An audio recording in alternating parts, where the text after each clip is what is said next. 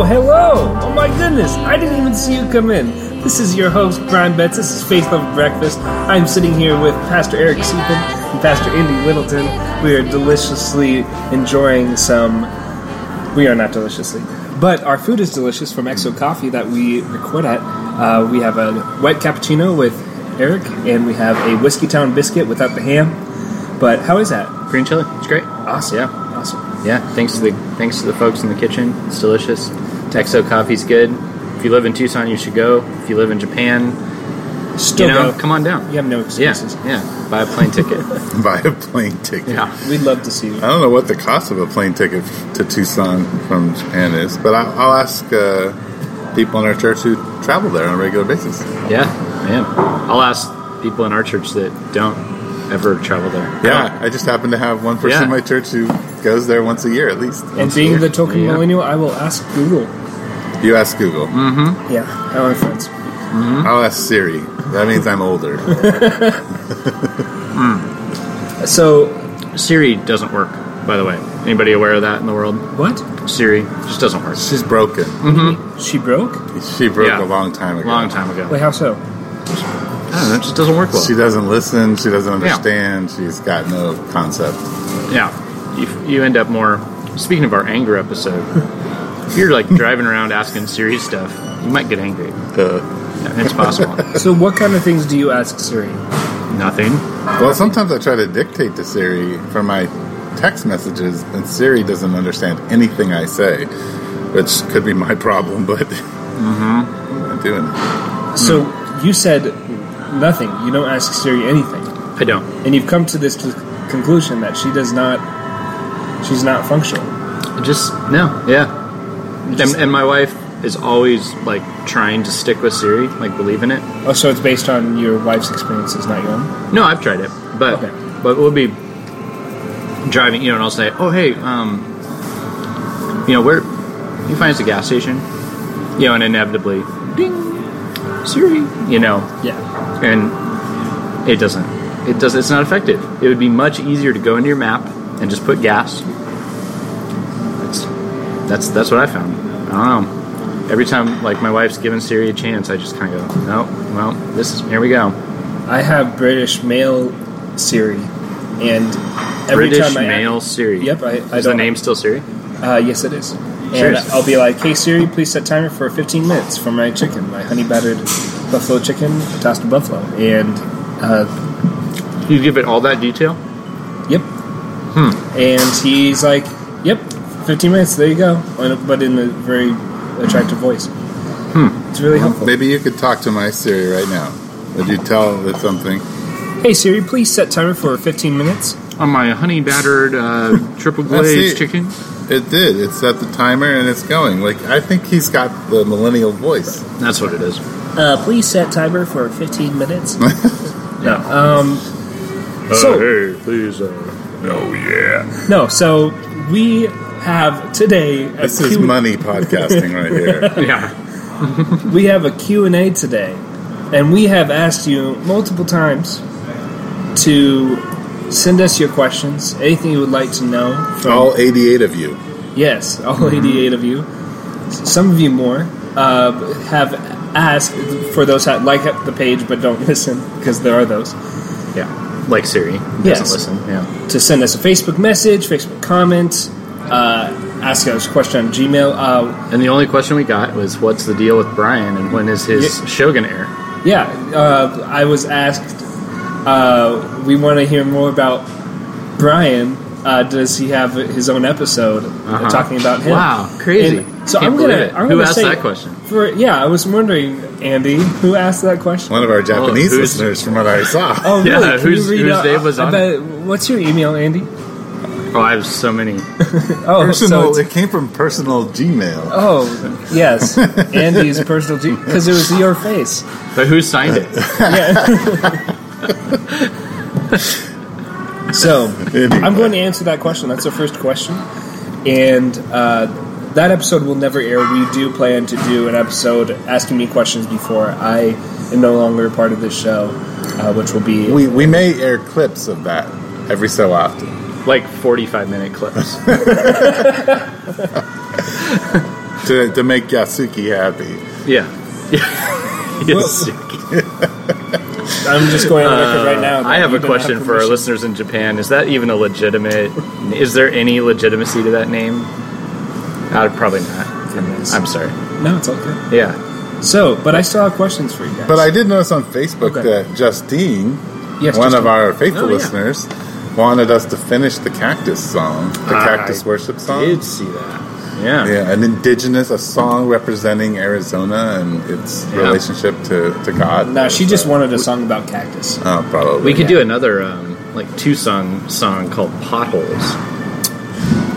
Yeah. There are plenty. Right in my apartment, too. Oh, yeah. Yeah. Inside your apartment, you have Inside my apartment. Inside. Are there holes in your pots? Yes. And I'm really proud of you. I really am. I'm a pun guy. I'm that kind of joke guy. Uh-huh. I make all the worst ones. And one day you'll be on my level. And I'm really looking forward to that. Okay. Well, see, my daughter does that. And she does so many of them that we decided we'd create a rating system for them. So when she'll make a pun, we're like, that's like swap meet level. Like, I could have bought it at a swap meet. Sometimes we're like, that's like, street level. I bought that in an alley. Like, that was not a good pun. So that's it. Is swap meet good then? Swap meet's pretty. It's just like it's pedestrian. Yeah, I love swap meets. I'm feeling really offended. All right, you can buy 10 puns for $1. That's why I like the swap meet. You're not buying this a guess. Okay. What is your favorite joke that you've ever heard? I don't remember jokes, so I don't either. Okay. How about puns? What's your favorite pun that you have ever made, Andy? Because I know you're a pun guy. Sorry, fun guy. Fun guy. That was my bad. Yeah. First one. Yeah. That was terrible. I'm sorry. I don't know, man. I'm sorry. Okay, so here's one that I liked that I heard recently, and then it took me a second to catch, and you'll have to understand the whole story. We had a Bible study, and I asked some of the guys in the Bible study, hey, would it be okay if this particular person came in? And one of the guys said, well, you'll just invite any old guy in, won't you? And I'm like, no. Well, the guy's name is Guy. And so I was like... Is he old? Yeah. Exactly. He's older. Yeah. And so I was like, oh, man, really? So, yeah. That was kind of funny. It was a pun. That was good. Yeah. And now I also know his daughter-in-law's going to be listening, so, hey. Yeah. Hey. Yeah. That's good. I love puns, and a lot of my different names, like my Wi-Fi names, are both puns. Oh, yeah. So there's one for like 5G and 2.4G and whatever that means. I don't know. Folks, if you're looking for free Wi-Fi, it's not going to be at my ears. place. Oh, okay. It's not free, unfortunately. But if you ask for it, it's essentially it's not free to Brian, but it could be free to you if you have this password. Yeah, you just need to ask nicely, really, and be in my proximity. So, Arthur, any more donuts? Oh, yeah. And Woodrow, but don't have a paddle. Yeah. So those are two very popular ones. Yeah, the one at my house is Charlotte's Web.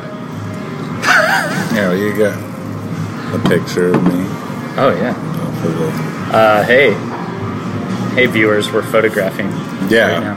We take very few photos. In fact, we videoed an entire podcast and never turned the video on. So. I wish that I have no idea what I look like, and you probably want to delete that. It probably look terrible. Well, one issue we'll just have to kind of process through you just enjoying who you are, but that's one of the questions was like, when are you guys going to finally, as pastors, dig into this thing where Brian doesn't like the sound of his voice or how he looks and I was comfort making him, console him. That was fun. Oh, okay. Yeah.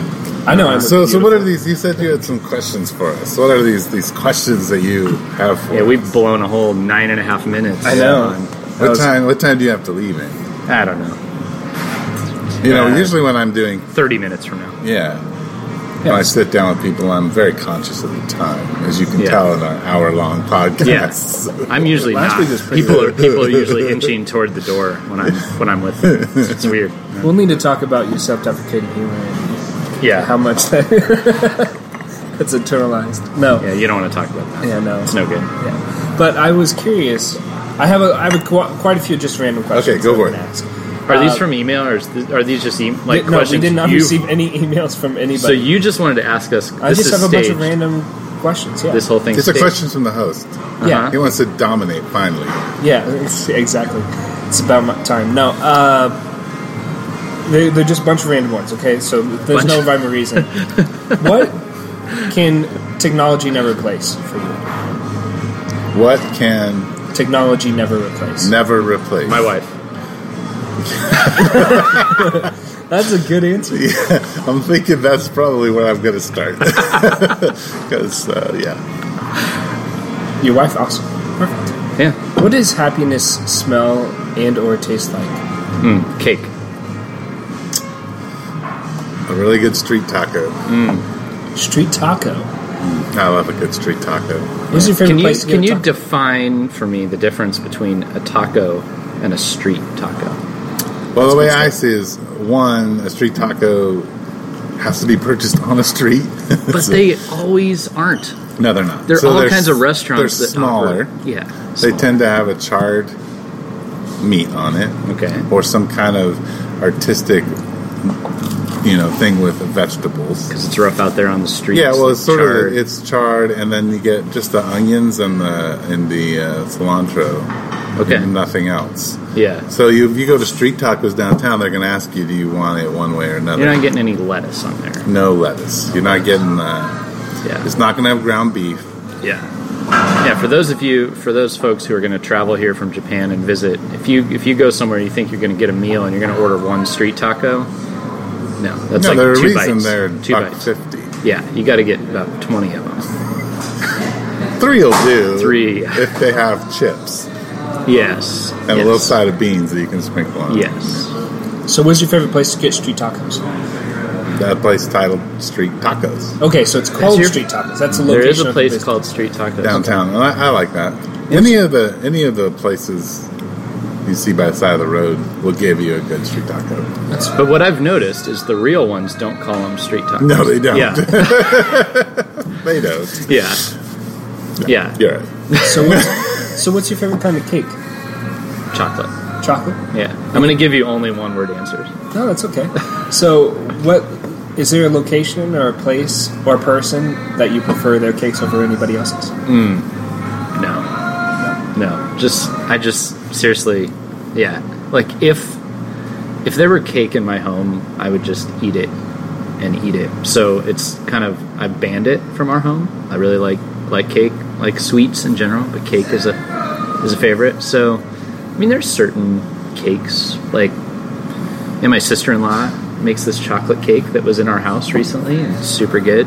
It's from a cookbook. It's not like. I mean, I don't know. She found it somewhere, but it's great. But she had to construct it. Yeah, Maria, thanks. It's awesome. It's so good. But then we've made cakes at home that were super good. I had some. Awesome. And there's no right or wrong answer. We're not going to judge you. Oh, phew, man. But we don't want to lose listeners. Just Yeah. So be very considerate. Yeah. Next time. I don't know if that love was all. adequate, but we'll think about it. I and love get back to you. all cake. Okay, there you go. Awesome. He Yeah. loves all cake. Yeah. So my next question, in terms of either maybe worship or preparing for a sermon, or even meeting someone for counseling, what are things that might hinder you from really being in a place where you are, I don't want to say comfortable, but at peace with what you're doing, or just like really able to give God fully your attention? Well, That list is long. I'm like, wow. What comes up more often? We can than start with others? indigestion and Yeah. move on down the line. That's a good answer too. Yeah. Well, I think, I mean, when you're saying, so you're saying worship in the sense of as I sit and I'm listening to what's going on in my community and I'm communing with God and exactly. on a Sunday. You're talking about that particular part. Okay. Yeah, context. I think the hard part, in different contexts, it's different, but I think the overarching thing is if I am worried about how I appear, or if I am not okay with who I am in Jesus, then I'm really attempting to get people to like me or afraid that they're going to reject me. That's the thing that's the biggest hindrance to me, is making it about me. Yeah. Yeah. Which I tend to do most of the time. Yeah. Like, I trip over me. Heck, I listen to these podcasts and think, oh, man. What do people think of me? Yeah, what do people think? How many people are wow, listening? I'm tripping over me. Oh. Like Yeah. Yeah, I'm sure that is, I mean, there's that for me too, and I'm sure that's so common in our circles, right? Yeah. Yeah, I mean, I've got all these hang-ups, and, there's an old episode, Andy's Problems. I talked about like 2 of those, there's way more. But one of my big things is feeling like I am like I have to solve things for people. And it's not just people making me feel that way. Like I kind of project that I would have the answers to things, but inwardly, like I get very overwhelmed by the feeling that I have to solve people's problems.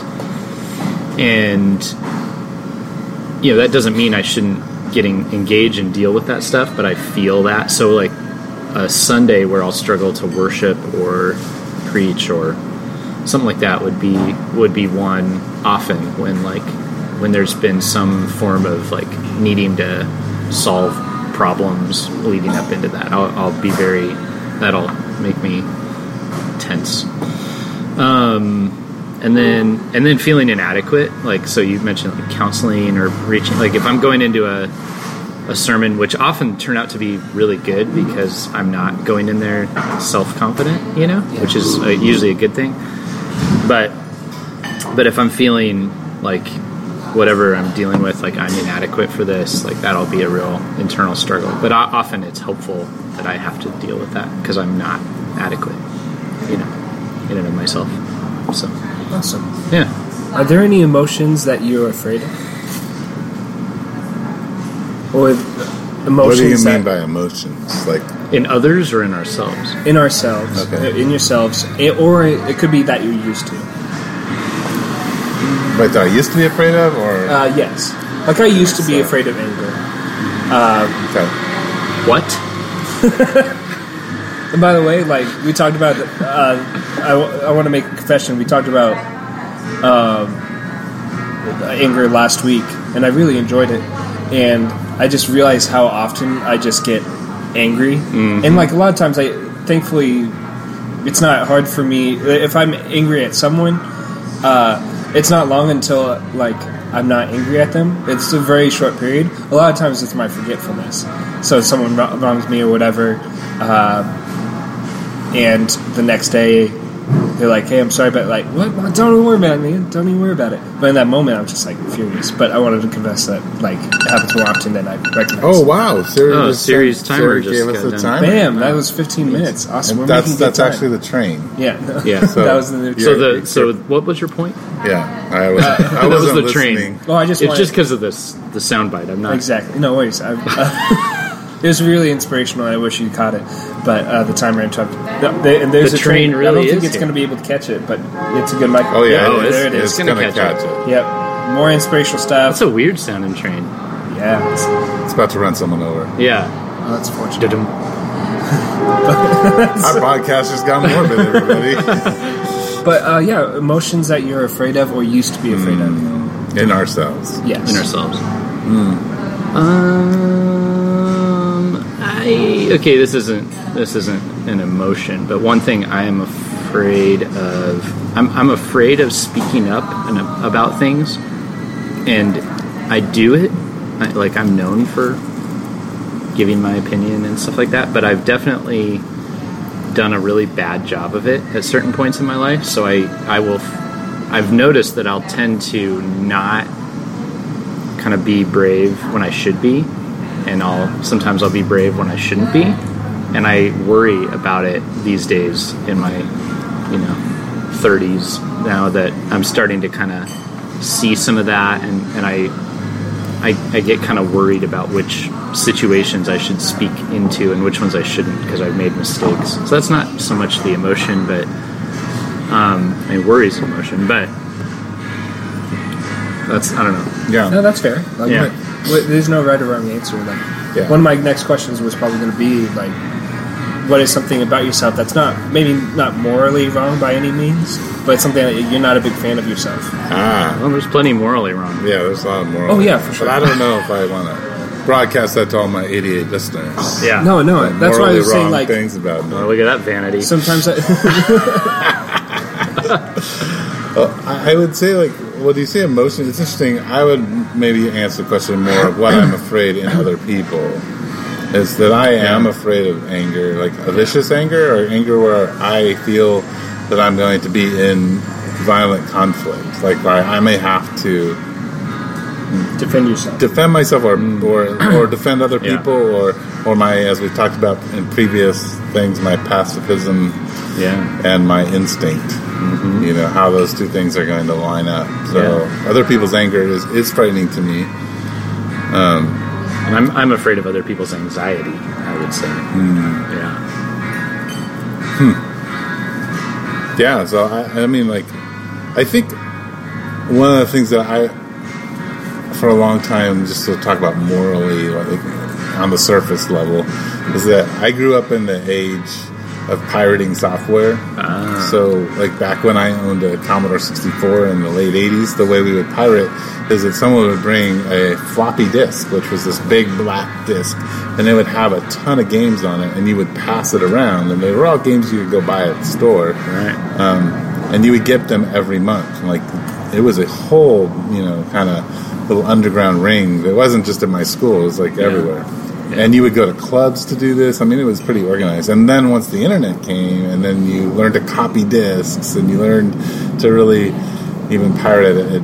I kind of had in my mind, like, well, this is fine because, these huge software companies are just making money hand over fist on us. And, like, we need this technology to run our lives. And, computers are so expensive. And, so I just had all these justifications that when it came to a church and how we were going to get our software.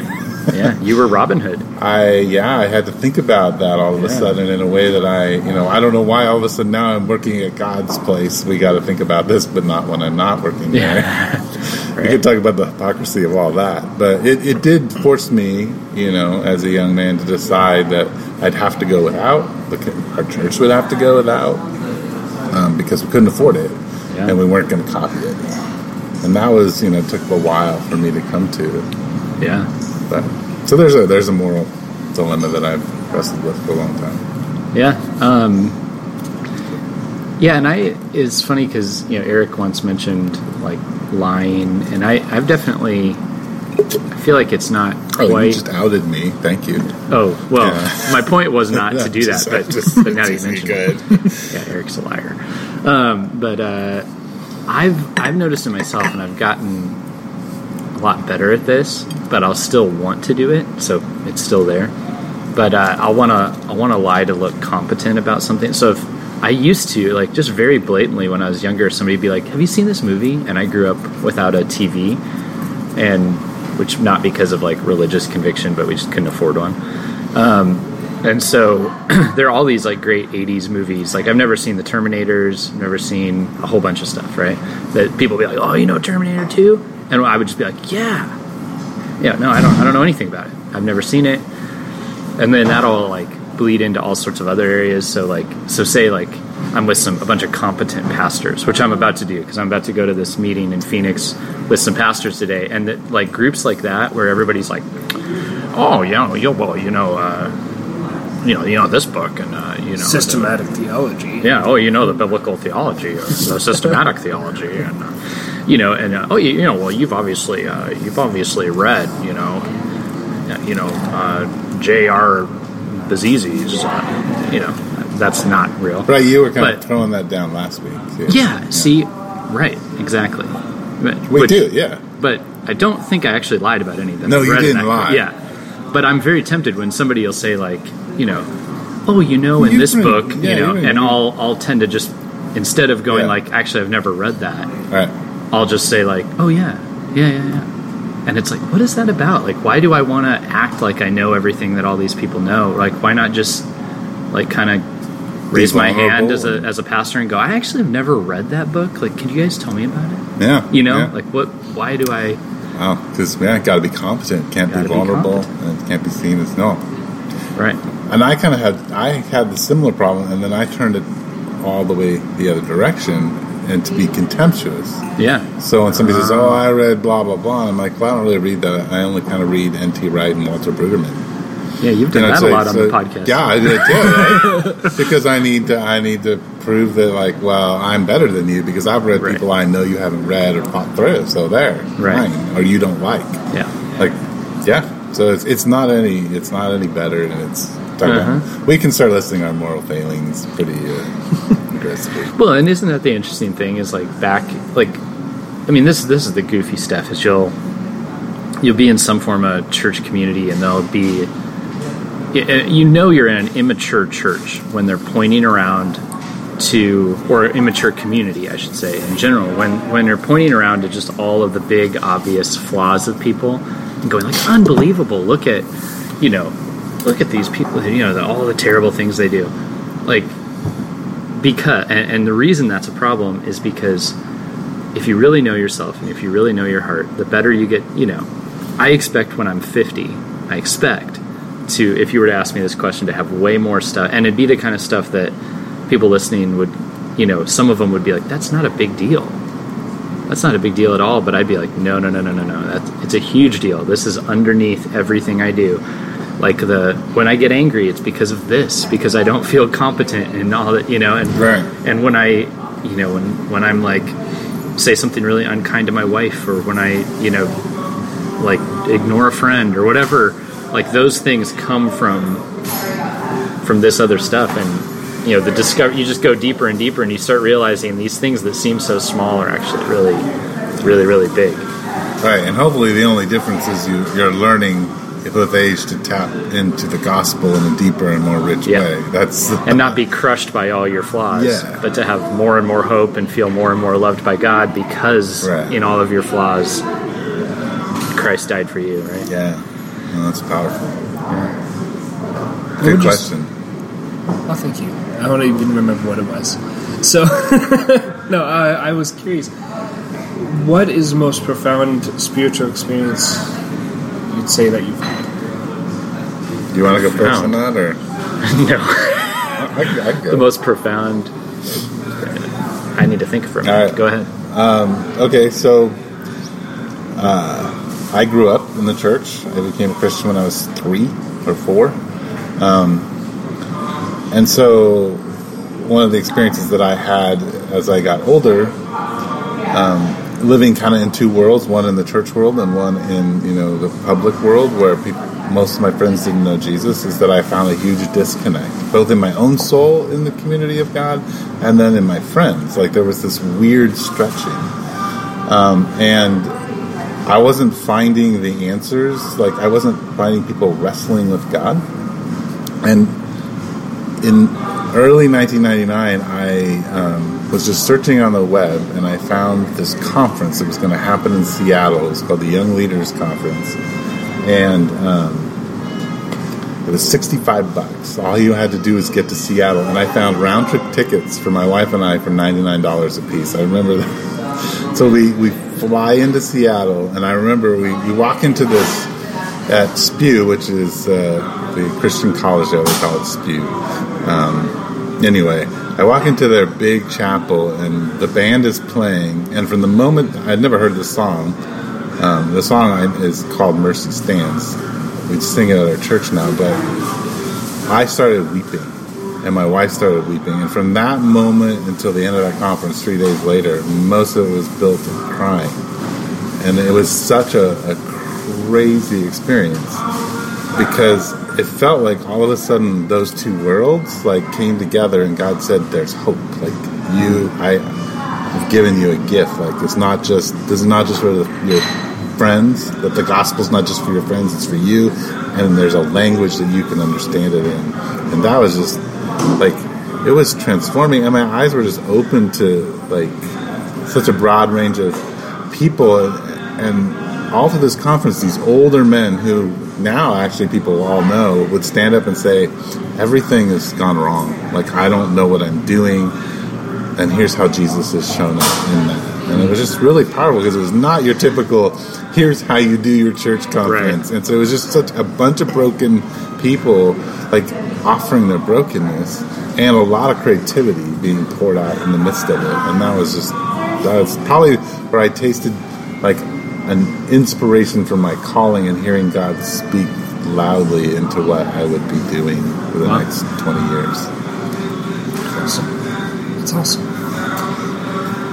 Yeah, I'm trying to think. I mean, I've got stuff like a little bit of stuff like that, like with what I should do in ministry. Like there was when I was 17 years old, I was 18 years old.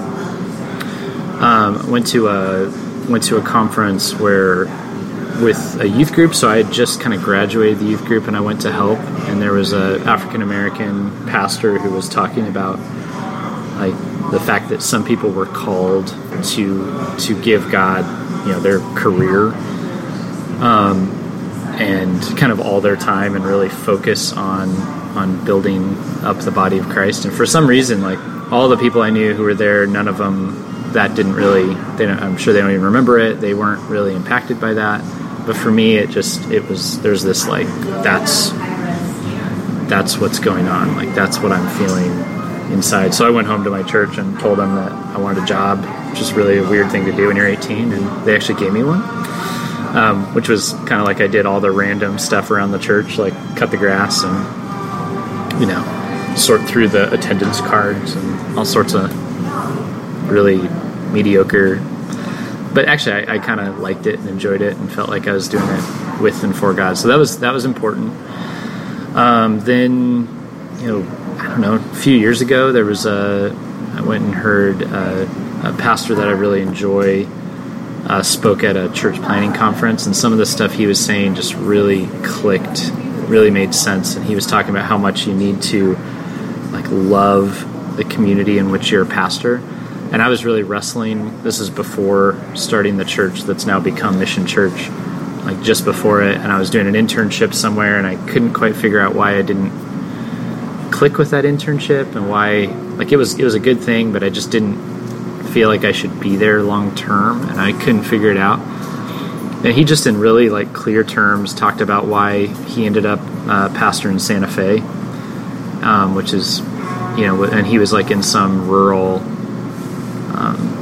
church before that, and something about that when he explained all that, it just clicked. Like sometimes, like I feel the same way. It makes a lot of sense to me. But then there was stuff like when I was about 17, when I really I'd known about Jesus also since I was about 3. But when I was 17, it's like this became a critical thing for me to believe and put my trust in. And I don't think that's like when I became a Christian. It just seems like God had been at work, and this was like a critical point to me. I don't know. I could go on and on. That's awesome. So, we appreciate you both sharing that. The next question is kind of a two-part question. What is something that... are we short on time? No, we're good. Okay. What is something about yourselves that you have learned that is very particular due to your upbringing and your experience that you don't think someone would have been able to teach you and it resonate as well? Yeah. And what is something on the opposite of that like you don't think experience would have taught you, or you're thankful you didn't have to experience it, but someone was able to share it with you and you were able to resonate with it? I'll let you go first in that one. Okay. Well, there's this unique piece of my story in that I grew up fairly poor, trailer parks, but I also went to private school. So I've always felt like I wasn't in one of those worlds or the other. I was always kind of in between, and I think that's a unique perspective that I have. Like I feel very comfortable in a corporate board meeting. I feel very comfortable in a slum. Either way, I kind of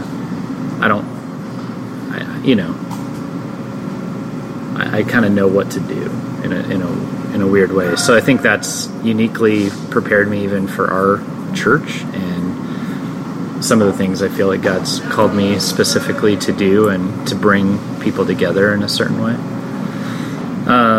So that's one piece. It's a good piece. Yeah. Thanks. Of course. What was the other part of that question? The other part of it is not necessarily experience, but you're thankful that someone else has shared with you that you've been able to resonate with that you didn't have to experience. Yeah, I mean, I don't know. I just one thing would be like substance abuse and stuff like that. Like, I don't know. It was a weird thing. Like, I grew up in high school. Like, I was at all kinds of parties and doing it all sorts of places. But for whatever reason, like, I never became the guy that, had to drink too much or had to smoke something to feel better or whatever. But I knew a lot of people that did and cared about those folks and never thought they were garbage for doing it or whatever. But that just hasn't been my particular, at least so far. I'm 34, not planning on it, but that was never something that like had a hold of me. But I knew people to whom that was the case and saw what that could do. I don't know. That's one thing that comes to mind. Yeah, that's good. Well, I would say growing up with my mother and father is a unique experience. I mean, I know growing up with anybody's experience is unique, but mine are highly connected, ministry-oriented people, so I got a lot of training. I just wouldn't have gotten. Even if I went to a seminary, I wouldn't have gotten that training because it started when I was 5, and they were very intentional about it. And I rebelled against a lot of it, but it shaped who I was and how I understand things. The other thing, though, in my upbringing is that I got picked on a lot as I was growing up. But as I got older, I learned from some friends some martial arts. And I also started working in a hospital where I was the main guy to take people down. So I ended up being in fights as I got older, and so that actually created like a way of being as a pastor that gives me a little bit of like I can be with rough people, which I couldn't used to be. Like I was terrified of them because they picked on me all the time. Oh, right. So that was, I think, something that was added, like given to me that I just wouldn't get going to school or something like that. I think the other like things that people have offered me is like being a pastor, and Andy can resonate with this, or it's probably the same experience. We just hear a lot of stories and learn a lot about how people interact with trauma. But there is no way I want to go through that. But I am learning how people respond to it and how they understand it, and it's really helpful to me in helping other people. They've taught me a lot that way, that there's just no way I'm going to walk through any of that. Yeah. I don't want to walk through any of it anyway. I'll give a round 2 to that question. Maybe Eric can do another round 2 or something. But I had a really really unique friend group in high school. It was kind of like the, I don't know, somewhere between like the car guys / hip hop guys. Like my friends would be breakdancing in the middle of school, and not so much me. I used to break dance. Goof off. Yeah. My cardboard, piece of cardboard. Yeah, cardboard and linoleum and all that. And so, like that was my friend group. A lot of hip hop shows when I was younger, and hopefully this year as well. I still enjoy that stuff, but I think I look back on a lot of folks' experience, and I had a really diverse group of friends, and I think that shaped me a lot, and really grateful for it. And and then another thing I think about often is like even like sexual stuff. Like I remember when I was in middle school, I was with a friend of mine whose parents had gone through a divorce and life was pretty crazy, and he had a friend, this girl, and I ended up learning like she wanted to have a physical relationship with me, and she offered that. And I was like, oh no, I don't think so. But I think about that, like I look back on it and I go, man, like so many middle school kids like would have been intrigued and gone for that, and like who would I be if I'd started, like if my sexual activity had begun in middle school? Like that would have changed the whole trajectory of my life, I have no doubt. And it wasn't just like, oh, it could have happened. Like it was like there was opportunity, there was all that. And I just think about that and I think like, God, you didn't shelter everybody from this, why'd you shelter me from it? You not just shelter, but like you gave me this conviction that was like outside of myself. Like that wasn't like I sat there and just thought through all the pros and cons, There's something I just was like, oh, I can't do that. So that's, I don't know, I think about that sometimes, like that, yeah, just what would have been different, who knows? But I feel like God was protecting me, and I know that's supposed to be part of a lot of people's stories and but for whatever reason, for me it was not, and I just think about it. So. That's cool. Yeah. I wasn't sure if you wanted to add. No, I'm good. Nice. So, I was curious, what is something that you have learned from one another that you wish to actually just share? What is something that you learned? What have I learned from Andy, and what have you learned what has Andy learned from me? That you really I could say that. I noticed that I have this is not what I learned from Andy, but I noticed as I listen to me speak or on the podcast or anytime I'll say, well, I have two things, and then I'm like, where's the second thing? Like Eric, I'm really like Solomon. I understand. I've got 7 things, but I'm going to tell you 6 of them. But the first thing I think I've learned from Andy, and actually Andy and I haven't really known each other like in a way that's more intimate than recently. Like what would you say, like the last year maybe? Yeah, probably about the last year. Yeah, we've actually gotten to know each other. But the thing that I really like about Andy and that's inspiring to me is that and I resonate with it, is that I know you won't say you have this, but you're a very courageous person.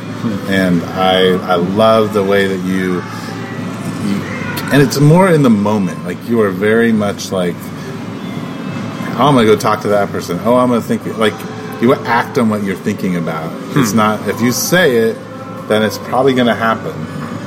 And even if it's kind of scary, you're going to go do that thing. Like you're willing to take a risk. And that, like, is inspiring to me.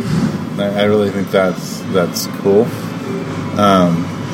And the other thing I really enjoy, and I don't know if these are things that I've learned, quote unquote, because neither of us have been in a spot where we're like teaching directly, but I have learned in the sense of, or I resonate with your loyalty, that you're to God, to the people around you, to the mission. Like you are about this. This city and your church and the people with whom you love, like there isn't a lot else about you, you have your business, you have like, but it's not like you're like, you don't sit around and chat about a whole plethora of other things because you know what you love and you know what you're about. And in some ways you don't have time for 500 other things. That's part of it. Because you have your love. Yeah. So and that's kind of answers my second question. If you want to expand or just add something, my next question was, and I still want you to answer the first question, but what is something that you see in one another that you wish that other people would recognize because they would really benefit from it? So like loyalty or something like that. Well, I would say all of those qualities. Yes, definitely. I'm going to have to think about like how to say that. Okay. And you go on and tell? Yeah, years ago, I think the first time I ever met Eric was at a men's conference. Oh man, that was painful. Well, and that's exactly, it was painful. And Eric was sharing some of the stuff that is and has become really key to the village, to the church, and he was sharing that with these other men. And you're not like a conference speaker guy. This is out of your comfort zone. It was way out at that time. In particular, it was super. I didn't even want to do it. Yeah. And so, Eric doesn't want to do it. His dad's there. Then there's like essentially like a ministry leader heckler. Yes. In the group, I mean, I don't know. Maybe he's one of our listeners. And hey, man, it's cool. It was years ago. We can talk. But he, just like would not let Eric do his thing. He was just always interrupting and disagreeing with stuff and challenging everything. Yeah. And I remember I was just sitting there going, "This poor guy," with Eric. But at the same time, like two things came away. Like I walked away with two things. Like one was, of all the things I'd heard at the conference, what Eric was saying was some of the deepest and most thoughtful, like how to really deeply engage. So I remember the table of decision, right. From that conference. I don't remember anything else, literally nothing else from that conference at all, including what I talked about, because I talked about something. I didn't know you spoke at the conference. I did something. I don't remember what cool. It was. Like I don't have the foggiest idea. That's funny. But I remember the table of decision. I never forgot it. And so that was like, I just thought this guy has a lot of wisdom and insight, and I want to hear more. It was something that I came away with. So what would I want other people to, like, Eric's not the type who's going to like bang down the door and like, here's me and all my thoughts, but his thoughts are really, really well thought out, and there's wisdom. And so I would want people to know that and to listen to him. And then I just observing like his willingness, like right here in the class, like he's having to do what he's teaching, because like he's talking to like the table of decisions. There's this idea that like the enemy is saying things to you about who you are and what, and then Jesus is inviting you into a different way. And here's this guy challenging Eric and making him feel small and all this stuff, and he's having to like live it out. And I felt like he was patient and gentle with the guy when, like, everything, I wanted to stand up and just say, "Dude, shut up." Like that's where I was at. And Eric just, okay, all right, thanks. Okay, back to what I was saying. So I was impressed. Thought you were willing to do what you were asking people to do. That's cool. Awesome. Now we probably reached our max. Oh, well, what do you? Well, I wanted to make sure that you didn't have anything to add. Can I close out with one more thing? Sure. Awesome. What if you had actually? I'm going to do something different. If you had the opportunity to share with this next generation, what would you want them to know? What do you think that's really important for them to know that you don't believe that they're getting, or that you believe, like, it's not necessarily that they're not getting, but something that your generation really held dear that you believe is important? That's a long, complicated question to end with, but I'll make it real short. Is I think that it's not what my generation got, but it is the thing that I think the gospel tells us, and in a very gentle way. It's not about you; it's about God, and it's about loving your neighbor. And I think that is, and to go just back to your other question, that's what I love about Andy. Like, that's what we resonate on, because there's tons of stuff he and I philosophically don't agree on, but like that I don't think there's any, like, we understand what it, like, we resonate on those things, and I think that's why we're here doing this podcast together. Yeah. Similarly, I'm not like looking at my well, we don't even know what my generation is. We don't. He and I don't even agree on whose generation is doing what. So there's that. Yeah, I just think like the thing that's going to continue to be important is just the gospel really is the key. I mean, I think it's something that I would go back and say to the people I went to church with who didn't get it and didn't see that and didn't teach it to me, and I would say forward to all of you is that like in the gospel, love and justice kiss. Like we have grounds for calling things wrong that are wrong in ourselves and in others, but at the same time we have grounds for being absolutely accepted through the cross, through the death of Jesus Christ. And there's just nothing else like that in the world that offers those two things in perfect harmony. And just don't ever let anything else control your ideology other than that. Yep. Awesome. And I know how big of a question that was, and I really appreciate you both answering it in the way that you did. And I think that's all you really need to share. All right. And hopefully we'll talk more about it too. Thank you so much for... I'm losing my voice. There you go. Cleared it up a little bit. This has been the host, Brian Betts, Pastor Andy Littleton, Pastor Eric Siepen. Thank you so much for joining us for Faith Over Breakfast. Have a wonderful day.